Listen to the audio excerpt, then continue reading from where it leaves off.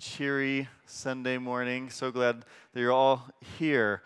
I'm going to pray, then we're going to dive in. I'll explain kind of where we're heading from here. I'm excited to be able to jump into Genesis. And so we're going to kind of look at some different studies throughout the book of Genesis. Obviously, it's a pretty big task to say, oh, we're going to deal with all of Genesis and everything that it has to say in 12 weeks. So that's not going to happen. But we will start to move into some of those specific topics that I find interesting. So you'll follow along. Okay? How do you like that? Let's pray. Father God, we do thank you just for your graciousness to us. We do thank you that you have given us your word that is such a rich resource for us to study, to shape our hearts and minds and lives around. And Lord, even just as we look at Genesis, Lord, maybe we be filled with wonder and amazement at how you created all things, how you structured all things rightly. Lord, would you give us a great confidence and hope in everything that you've done on our behalf for us and are doing in the world. Lord, there is so much for our church to be gleaned from this book, and I pray as we study it, Lord, you would be glorified, we would be edified, and we would have our hearts and minds shaped and formed. We pray all of this in Jesus' name. Amen. Well, as you look at the top of your handouts, and if you don't have one, there's a couple here and out in the foyer. But at the top of your handouts, there's a couple quotes here just as we think about Genesis and the significance of it. And it is an incredibly important book for the church. Last year we looked at Galatians, and that is another incredibly important book for the church, as Galatians kind of forms a huge thrust of what is the gospel saying? How do we frame that rightly? Genesis, however, has kind of this foundational perspective to it that it becomes extremely important. In fact, if we didn't have Genesis, there is much that we would not understand about God, about who we are, about so much of the Bible.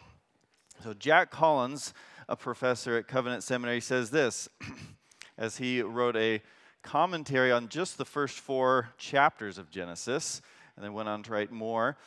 But he says, how can anyone get tired of studying the opening chapters of Genesis?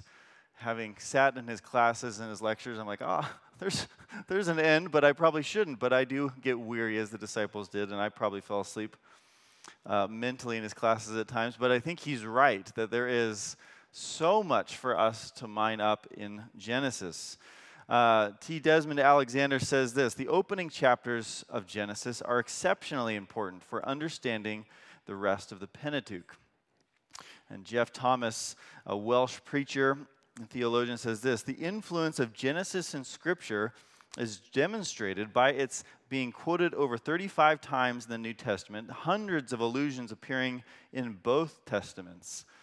And R.C. Sproul says, Genesis is the foundation upon which everything in the Christian faith rests. I do love how R.C. Sproul is willing just to lay it all out there in very absolute fashion. And he probably is not just saying that in jest. I think he actually probably believes that there is so much that is built upon the foundation in Genesis that we have.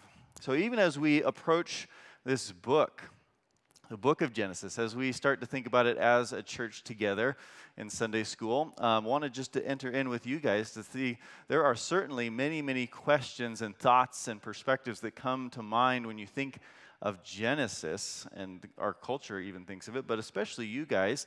I just want to see, how have you thought of the book of Genesis when you approach it? What are some things that maybe come to mind?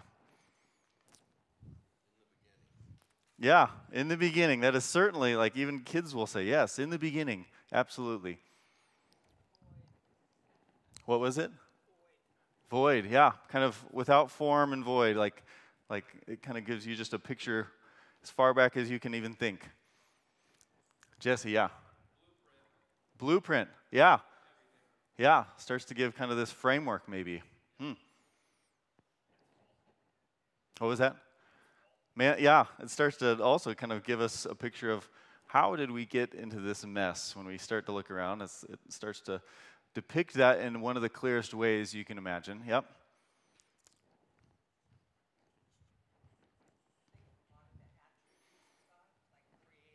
Yeah. Mm-hmm. Hmm. Yeah. Um, that is certainly something that starts to come up very clearly, especially in the early chapters of Genesis. Yeah, yeah. Go ahead, Brian. Marriage, yeah. It starts to, like, there is kind of a foundational principle started to be formed around things like sin, but especially marriage, to say, why are we even, two genders? Why does God create it this way? It starts to give this picture very clearly and just states it. Yep, absolutely. Yeah, just kind of these relational expectations set up in the book of Genesis. That how does a eternal, sovereign, holy God relate to finite and now even sinful men? These covenants, and it starts to define that relationship a bit more. Yeah, Lori. Hmm. Yeah, yeah. It kind of paints the ideals a little bit. I had studied the book of Genesis at one point, and the professor had said, like you were like, especially pre-fall, he's like, let's consider it without the expectations of the fall being a reality yet.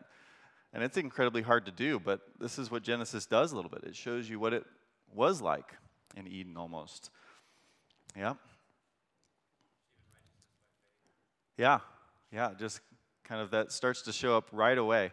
Like we tend to think, oh, that's a New Testament or kind of even a Pauline doctrine almost at times, but it's like, no, this is very much like all of Scripture actually forms that, and it comes up right in Genesis. Absolutely. Hmm. Yeah. Right. There's something very foundational and core to human questions, even. And that might even move us into this next topic I have there just for discussion, or what are some major questions? And I'm not necessarily bringing this up to answer them all right here, but just to recognize that there are many questions that, if there are not a lot of questions you have, like you probably could spend more time in Genesis, because I find the more I press into Genesis, the more questions that start to arise. And some of it's just taking hold of those questions. What are those questions that I have? Where are they coming from? And are these questions that can rightly be answered here, or are they not? But just acknowledging, I do have these questions that I'm bringing to the text sometimes, or sometimes they just emerge out of the text. What are some questions that you've run across as you think about this?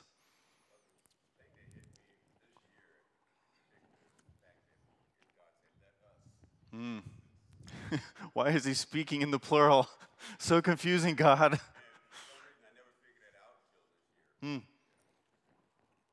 Hmm. Yeah. Jesse.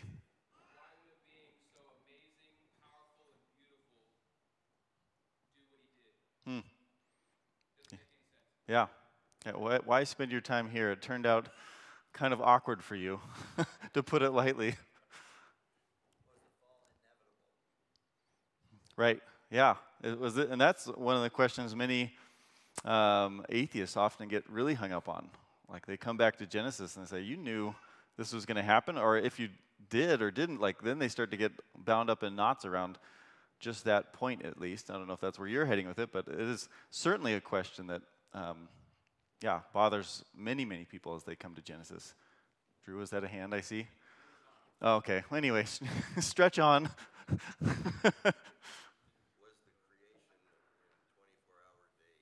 Yeah. Yep. Thanks for stating the question that many people probably are asking. Yep. Absolutely. That is, I mean, you hear it very simply and very plainly stated. You're like, what does that mean? Like, is this supernatural? Is this not? And there's certainly opinions all over the place when you run into that. Yeah.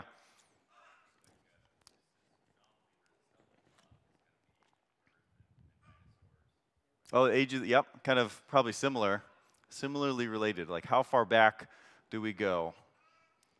Did I see? Yeah. Where were the dinosaurs? Jurassic Park. We need answers. Yep. Absolutely. Any others? Yeah, you can start to see why, to me, Dr. Collins, but Jack Collins would say this. He's found so much that has to be unpacked within even just the first few chapters of Genesis. There's many other questions about Genesis if you continue on, especially as you get into covenants. How is this relationship rightly formed? And there's many other questions, even beyond just our practical questions that are usually more scientific in nature and identifying who we are. But there are questions that start to emerge actually just about the language, sometimes even about the sources of the text. And Dr. Collins even says this gets fairly exhausting at times if you start to engage every single question. But he said as you find yourself going back to the text itself, life starts to breathe into your lungs again. Almost. It's like, there is value to be found here and something really, really rich for us. But there is a sense that there is no end to the questions you can have when you come to a book like this. And as we study this book, one of the questions that should be in the forefront of our mind is, why was this book written? Is this something that is like directly written down by God, handed down to Adam as he's walking away? Or is this for a specific purpose? There is certainly a specific purpose in which Genesis was written. And it's actually, many of us will recognize, like this is part of a larger chunk of Scripture. And the Israelites would have called this the Torah, the Pentateuch. This is the teaching for Israel. This was a certain section of books, and there is a certain amount of unity that they would have recognized within the Torah. They would have said there is a connection from Genesis up to Deuteronomy, and we would even say, well, obviously, if God is the author, there's a connection much further than that, but just as a document, there is a unity, a theme, a narrative that kind of carries the whole thing through. And so there is certainly a plot that kind of continues from one book to the next. And it's even interesting how there's different motifs picked up from one book to the next. Even as you see in Genesis chapter 50, Joseph's, it's kind of a cliffhanger ending. Joseph's kind of like, would you bring my bones up out of this land? And its conclusion is found in Exodus chapter 30. And the instruction for the consecration of the priests in Exodus is picked up in Leviticus chapter 9. And so you see this thing kind of carries forward. Even in Numbers, it anticipates the death of Moses outside of the promised land. And then Deuteronomy 34 sees that realization. So you see that there's at least some linking features that it's like this is kind of like a 5-part story. And I'm a big fan of trilogy movies and books and those types of things. So the Pentateuch is actually fantastic in that sense, because there is a incredible unity to the whole thing. To say there is something that is being framed around who God is, God's people is, everything that is going on, and Genesis fits within this. So if we were to say Genesis is foundational, actually the Pentateuch is also foundational for the people of God and for us as well to understand certain things, to say that this whole thing becomes incredibly important for us. And there's just a few things that I'll highlight for us that we can just look at really quickly. And so it becomes foundational, and there are probably many, many others we could identify, but here are 3 primary ones I would point to. And the first would be the Pentateuch becomes a foundational document to the whole Bible because it gives us a right perspective of God. Gives us this right perspective of God. And even as we've briefly discussed, how are some ways, especially broadening beyond Genesis just for a second, how are we seeing this in the Pentateuch? Genesis, Exodus, Leviticus, Numbers, Deuteronomy. How are we seeing this frame our picture of God? We'd mentioned in Genesis, obviously, it kind of shows him, he's not just a random God amongst many, he is the only God. He is all-powerful, seemingly. He is the creator. Go on as we think about even the Pentateuch. Just, yeah. So there's a justice to him that sin can't just go on undealt with. There's a problem that has to be reconciled, and there's quite a bit said just around the law to say, how is an unholy people now going to live in the presence of a holy God? In fact, that's a very central theme throughout the Pentateuch, absolutely.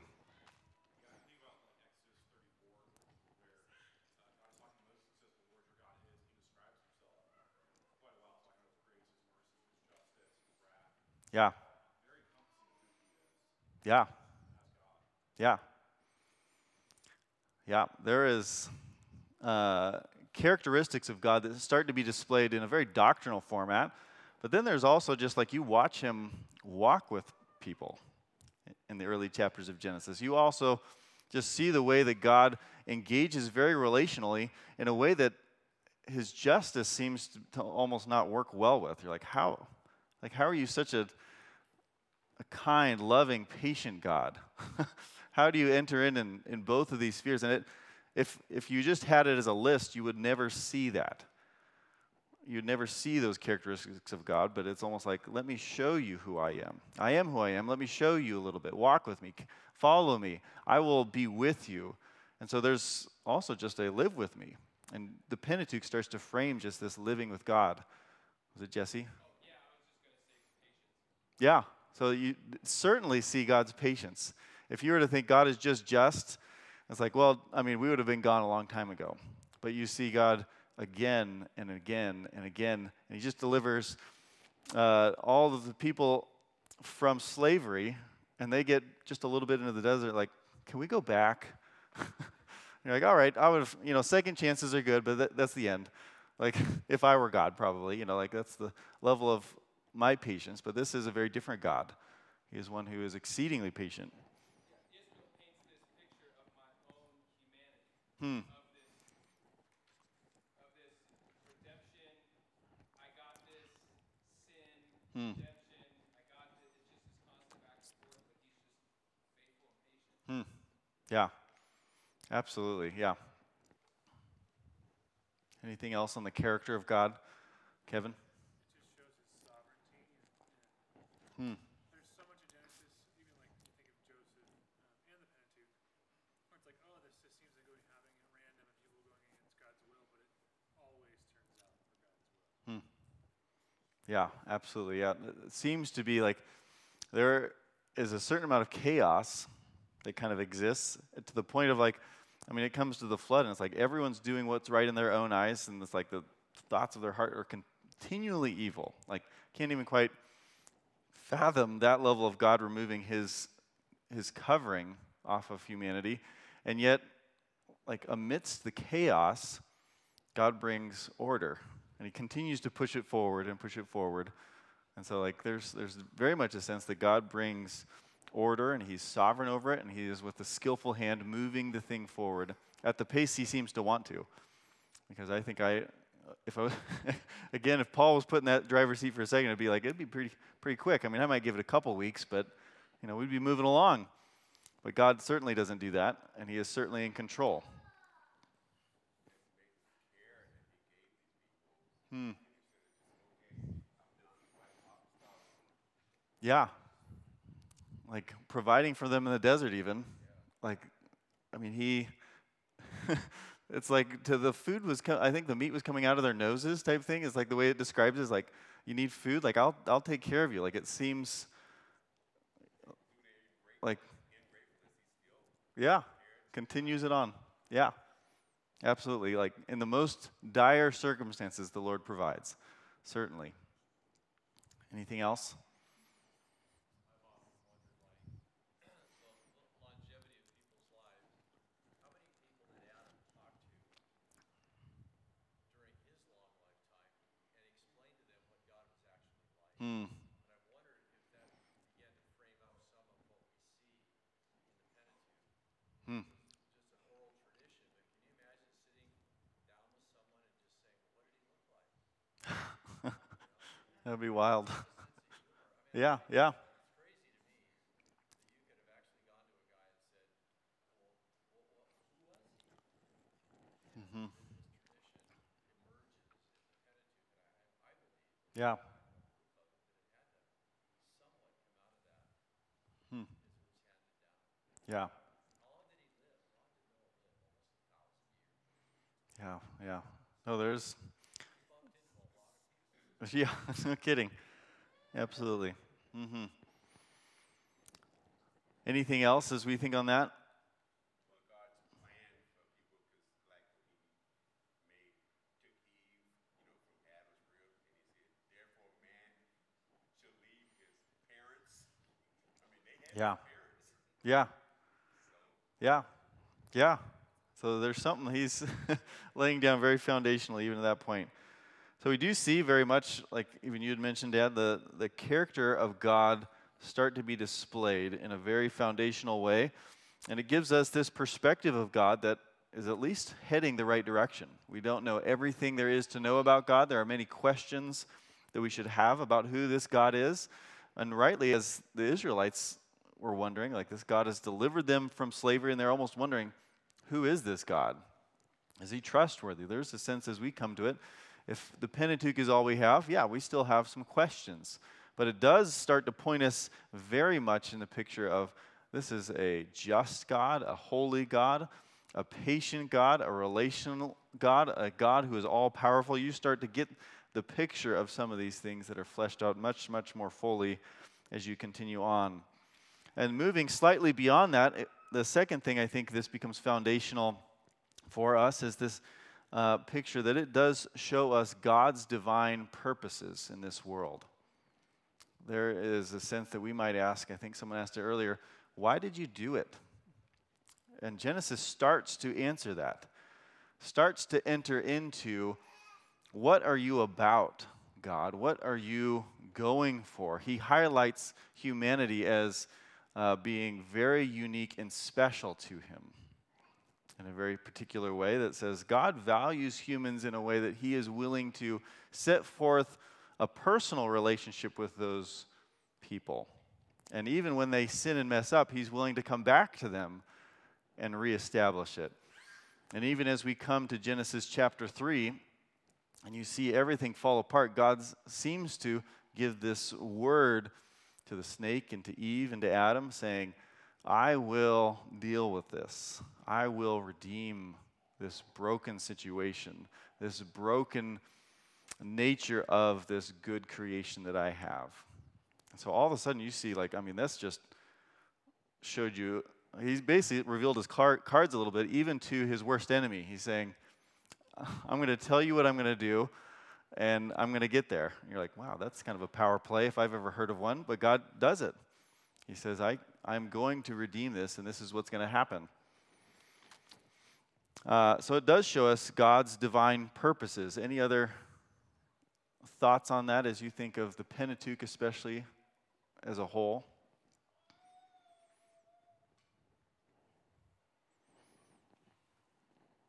Noah. Yes. Mm-hmm.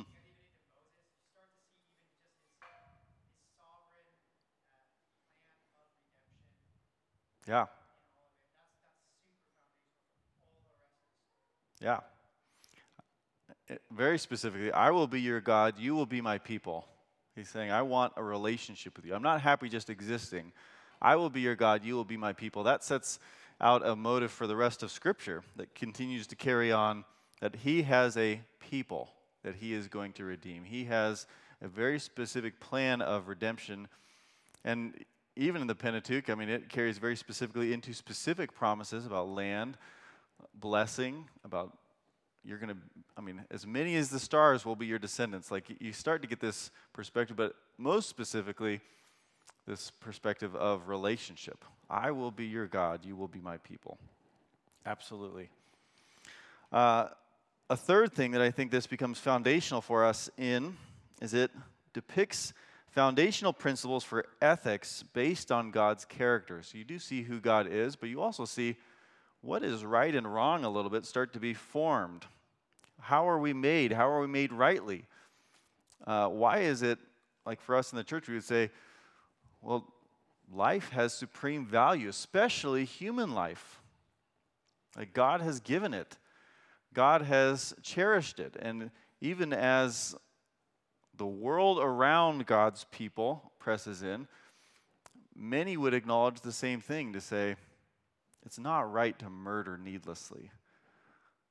There are moments that the depravity of their minds starts to press in on that, but generally, everyone's going to admit to a certain degree that life has value. And you start to see, where does this come from? Well, God stated it.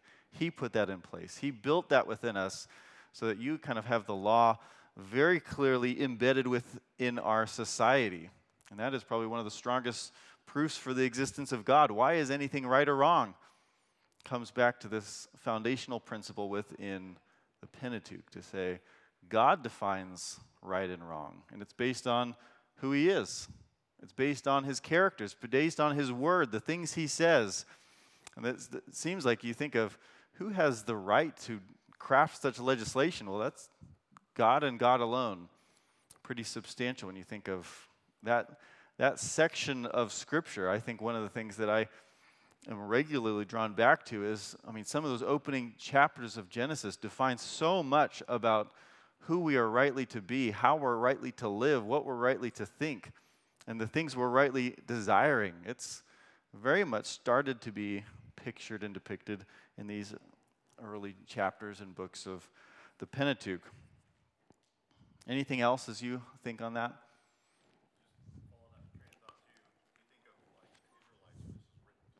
Yeah.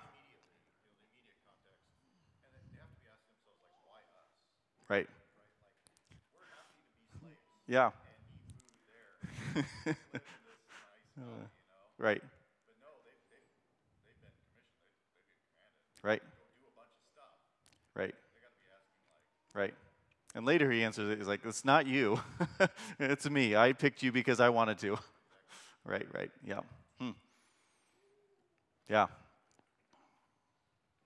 Anything else? Yeah, Uli.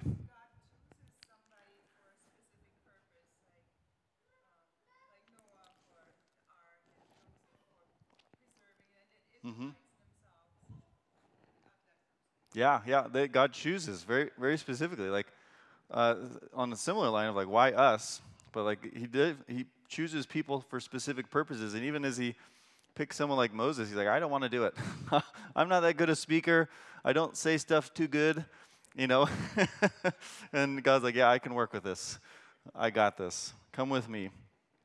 So there are some foundational things, and I'm sure we could come up with a list much, much longer than this, but these are certainly foundational principles to the Pentateuch to say, why does this matter? We should, as the church, be able to come back and say, at least these reasons, that it gives me a very good perspective of God, it gives me a picture of his divine purposes, and it also gives me this ethical framework for humanity and for the world and for God. So in this being such an important book, it starts to become very important for us to understand what is kind of the central theme or climax of the whole story. If it's all one big story, oftentimes it helps us to understand, like, what is kind of the culminating moment? And many times we'll think, like, well, there's so much about the law.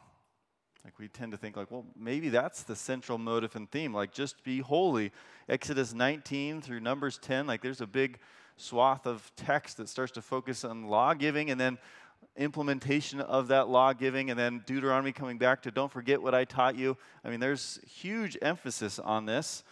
And yet I think if you study the Pentateuch much further, and this is something that several theologians have identified, and I think I would agree with them, but let's turn to Exodus chapter 40, verse 34 through 38. This becomes somewhat of a massive moment, not somewhat, it is a massive moment for the people of Israel and indeed for this story. So Exodus chapter 40, verses 34 through 38.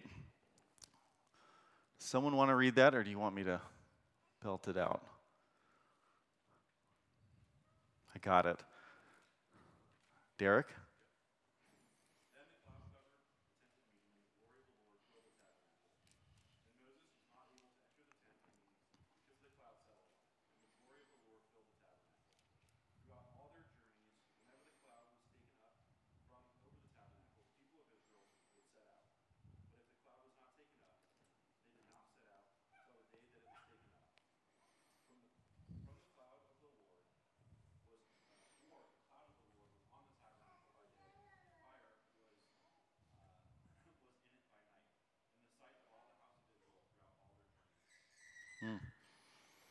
So you get this picture here. The tabernacle is just constructed. I mean, you have this whole big story of, God creating things, man falling, things getting into chaos, him identifying people, redeeming them, and then setting forth some of his plan of redemption for them, of what this is all going to look like.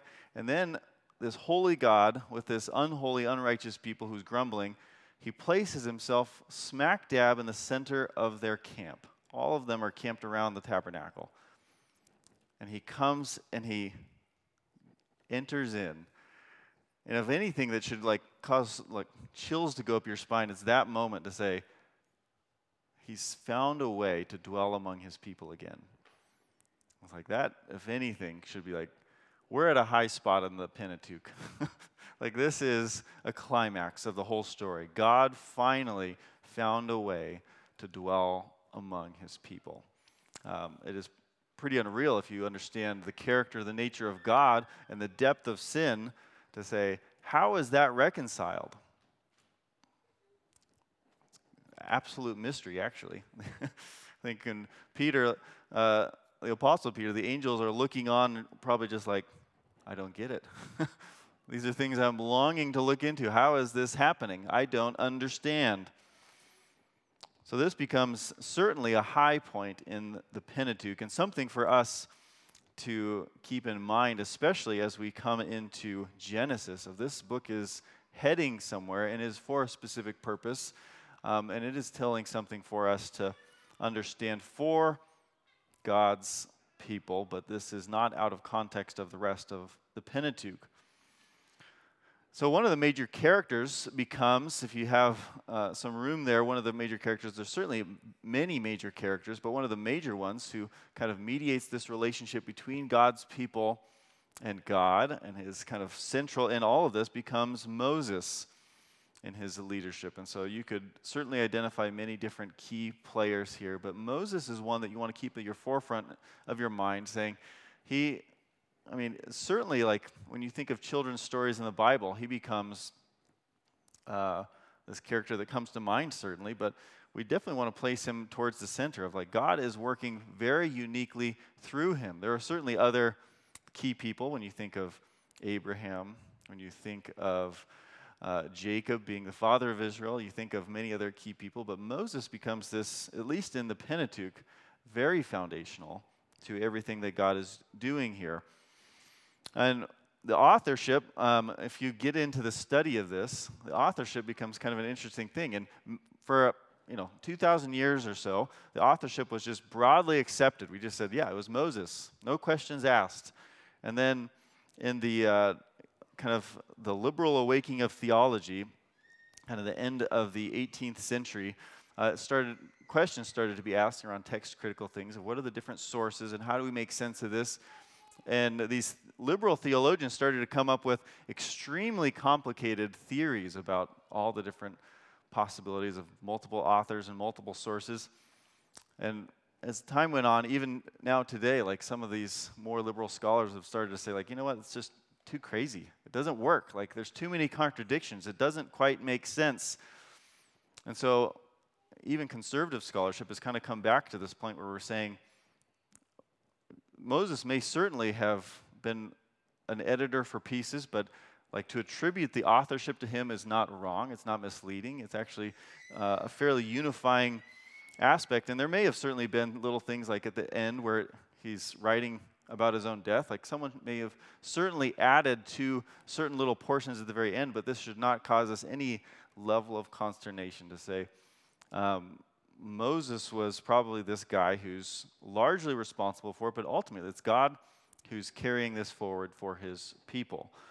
And so as you get into this, if you were to go and study this, you might still find, kind of runoffs of that liberal theology that says, we don't know, we have no idea. And for us in the church, I think we can find absolute certainty to say, really we do know.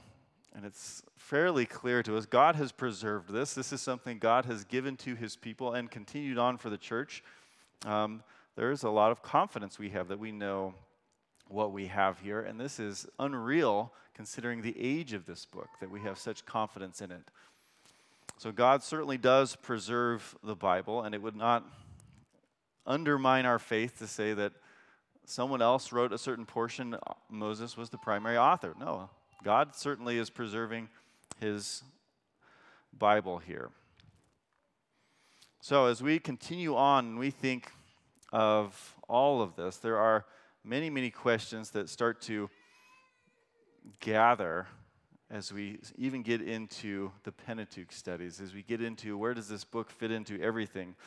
And we start to ask things like, where do all these people come from?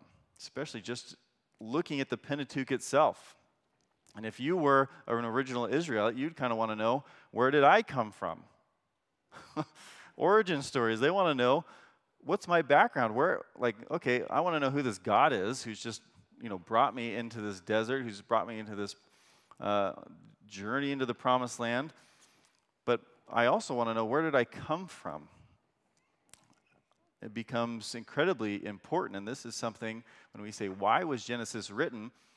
It's very much this backstory to say, let me give you the story of where we came from, who this God is, the things that you are supposed to know about where you as the people of God came from. And you start to see this all laid out very clearly. This becomes just a question. This is even God's graciousness to answer these types of questions, because he didn't have to tell us where we all came from. He could have just said, follow me, trust me, let's take the next step. But he says, no, I'm entering in with you now. I'm going to go back and show you where you came from. This is something that continues to be important to people. I don't know if you guys have seen some of those things like Ancestry.com.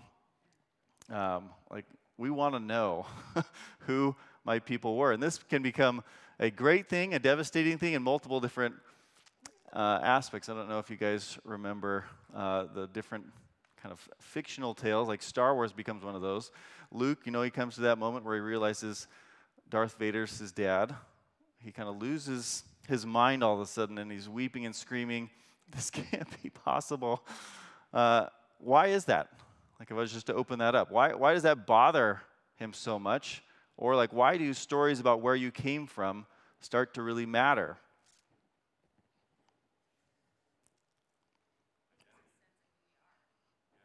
Yeah.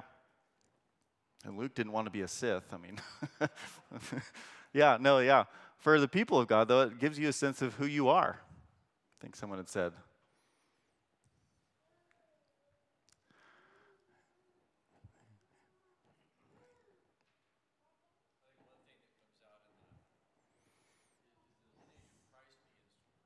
Hmm.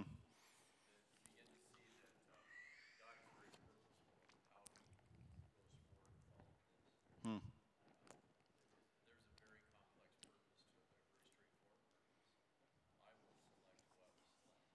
Yeah. Yeah.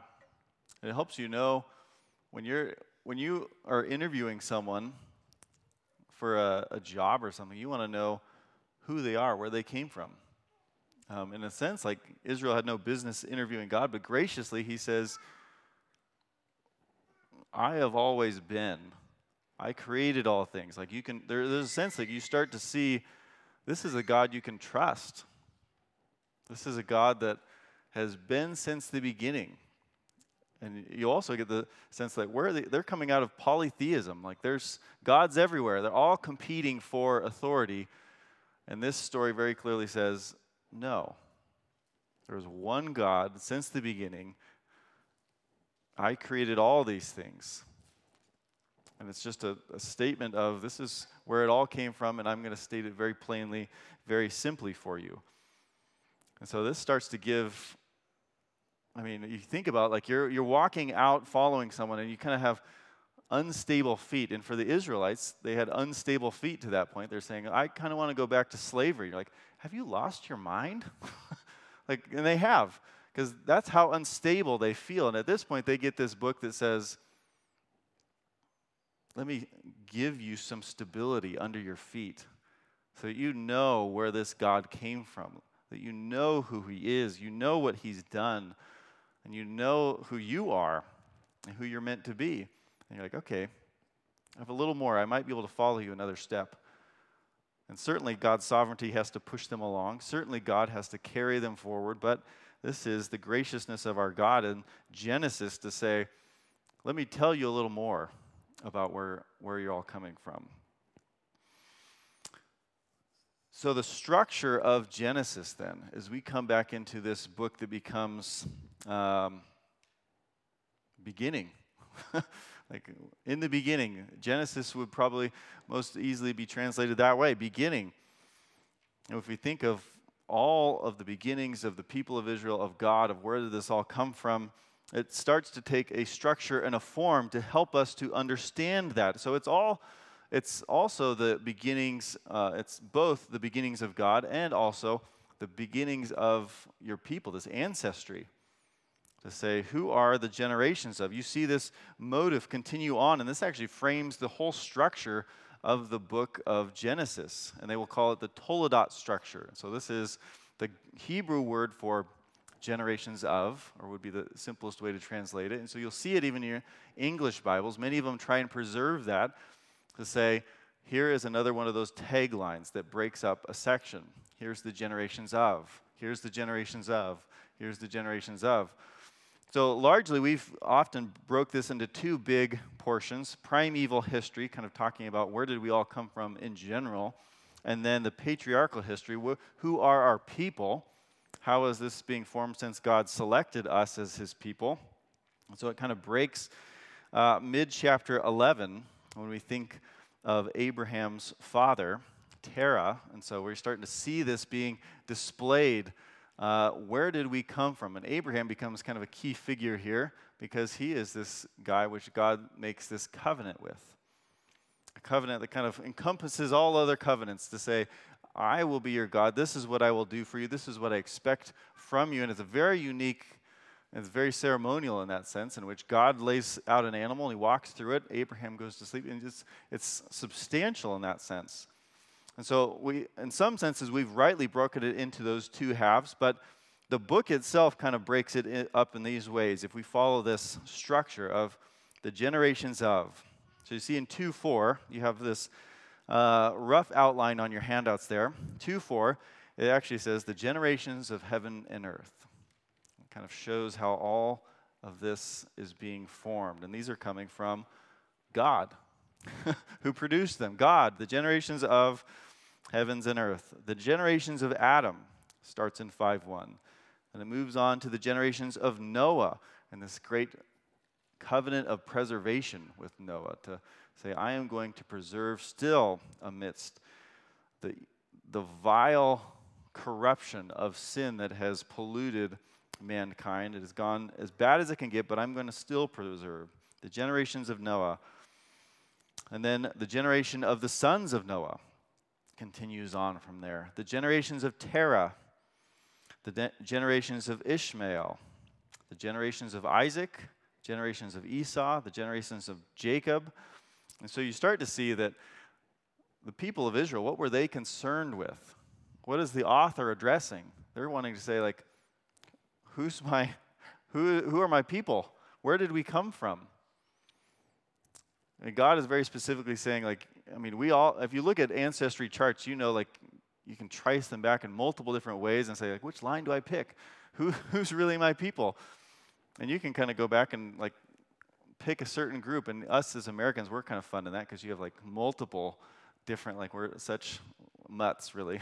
Like, we have so many different things we can pull from.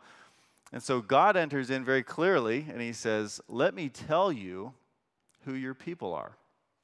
Let me tell you where you're coming from. Very specifically, you come ultimately from, trace it all the way back up, from me. I am your God. You are my people. And he moves down from that. Abraham is your father.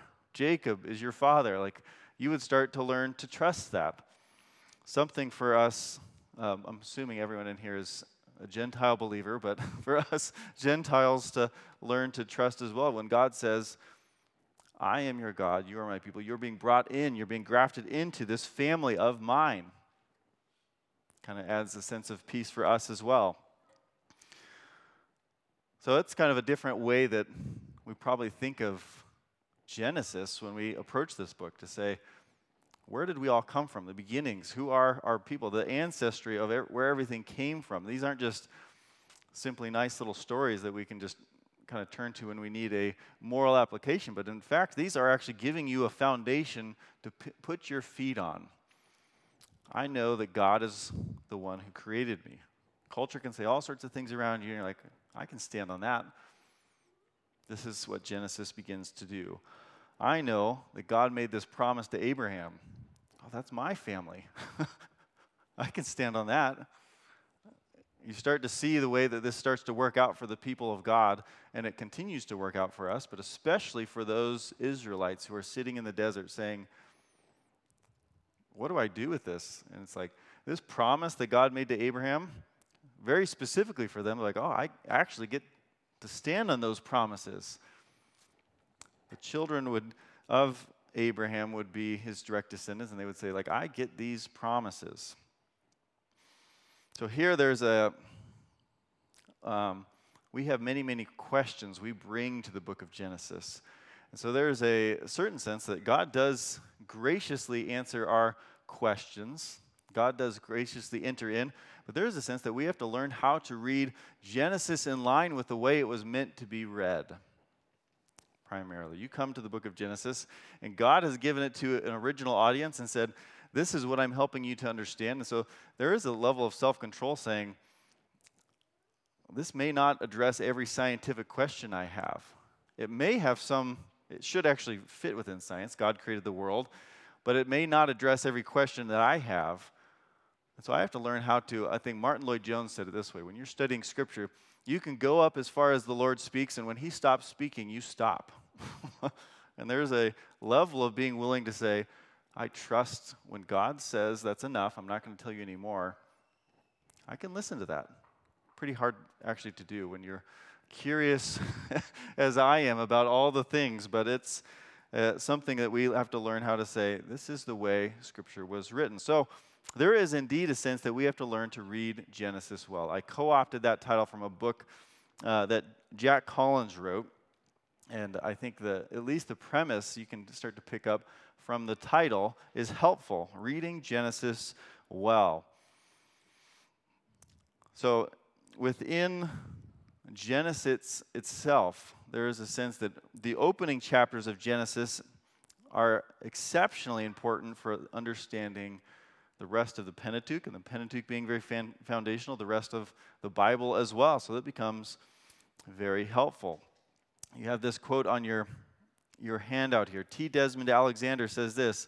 He says, unfortunately, discussions of Genesis 1 to 3 are too often hijacked by those who are almost exclusively preoccupied by the modern debate on the relationship between contemporary science and the biblical view of creation. And one of the things, I've read a bunch more by him, he's not saying that this has nothing to say about the real world that we live in, and it works very well within it, but like he said, oftentimes it gets co-opted, it gets hijacked by it. It's kind of taken over by the questions that we have and turned into a scientific document. I found this very true. When you look at the different types of literature, I did engineering as a background, and the writing that I did for my engineering course was extremely different from the writing I did for my MDiv. Like, I had to learn how to use English again. Like, the writing you do for scientific documents is very, very different. And we should be able to at least recognize some basic principles like that, but it is certainly the case here. Another quote I want to bring up here, and I'll read a bit more than you have on yours, but he says, when you look to Genesis, you can see questions begin to rise. Many controversies swirl around Genesis, and especially the early chapters. Who wrote them and why? What use did the author make of sources? And they have value in history. What use did he make of them? Do they still have value as history, even if they weren't being brought in? And how do they square with science? And he says the list goes on, and it gets very tedious very fast. He says, when one turns from the controversies to the Hebrew text, the tedium vanishes, and the fascinations return. These chapters are front-loaded with all manner of vital topics, such as God's work of creating the world and mankind, what it means to be human, why our present experience is so different from that which we find in Genesis 2, and how we come to know God and to be sure of his love. Certainly, there is a sense that Genesis is rich. It is full for the believers. It is full for us, and he does answer many of our questions, and there's just a simple sense of learning to follow Genesis, learning to read well. Any thoughts? Those are, there's a lot coming at you probably there. I see a juxtaposition between what they call nowadays real science versus the biblical text. And that's only come about since the 1800s with all the evolutionary thought. Yeah, Come about. Before that, I was not so the best science. right. We're Bible believers, and so we're creationists for all that. Yeah, So that is a real switch and bait here on us. We think that real science cannot be supported by the biblical text. right. The exact opposite. Oh, yeah. Yeah. Yeah. And these guys would absolutely agree with that, to say anything you read in the Bible works within the scientific world. But it doesn't mean that the Bible answers. That's right. It doesn't mean that the Bible answers every scientific question that we bring to it. And that's the thing that they're also concerned with, that these apologetic questions carry the day. To say, well, the whole world wants to know all this. Can we just make the Bible say it? And he's saying, well, it may not have even been interested in that. But there are times like when in history, like one of the things the church had stated as a doctrine at one point was the world is flat. All of a sudden, science proved that the world was not flat. And actually the church, it was the universal church at this point, the Catholic Church, which before the Reformation, had to say well, I guess maybe let's go back to Scripture and see if we got that wrong. And that's the type of view that say well, that doesn't actually conflict with the Bible at all. It doesn't mean that the Bible actually says the world is round, but you're well, this doesn't conflict. Isaac, yeah.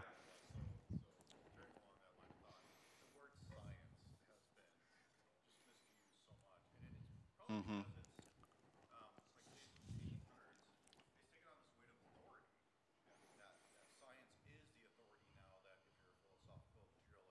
Right. You can believe this because this is observation. Right. Based on our experience of observation. That's all it is. Yeah. And good science is putting up a hypothesis is daring the world to disprove it. Test it. See if it's true. I was well, the world seems very round now that we've sailed around it.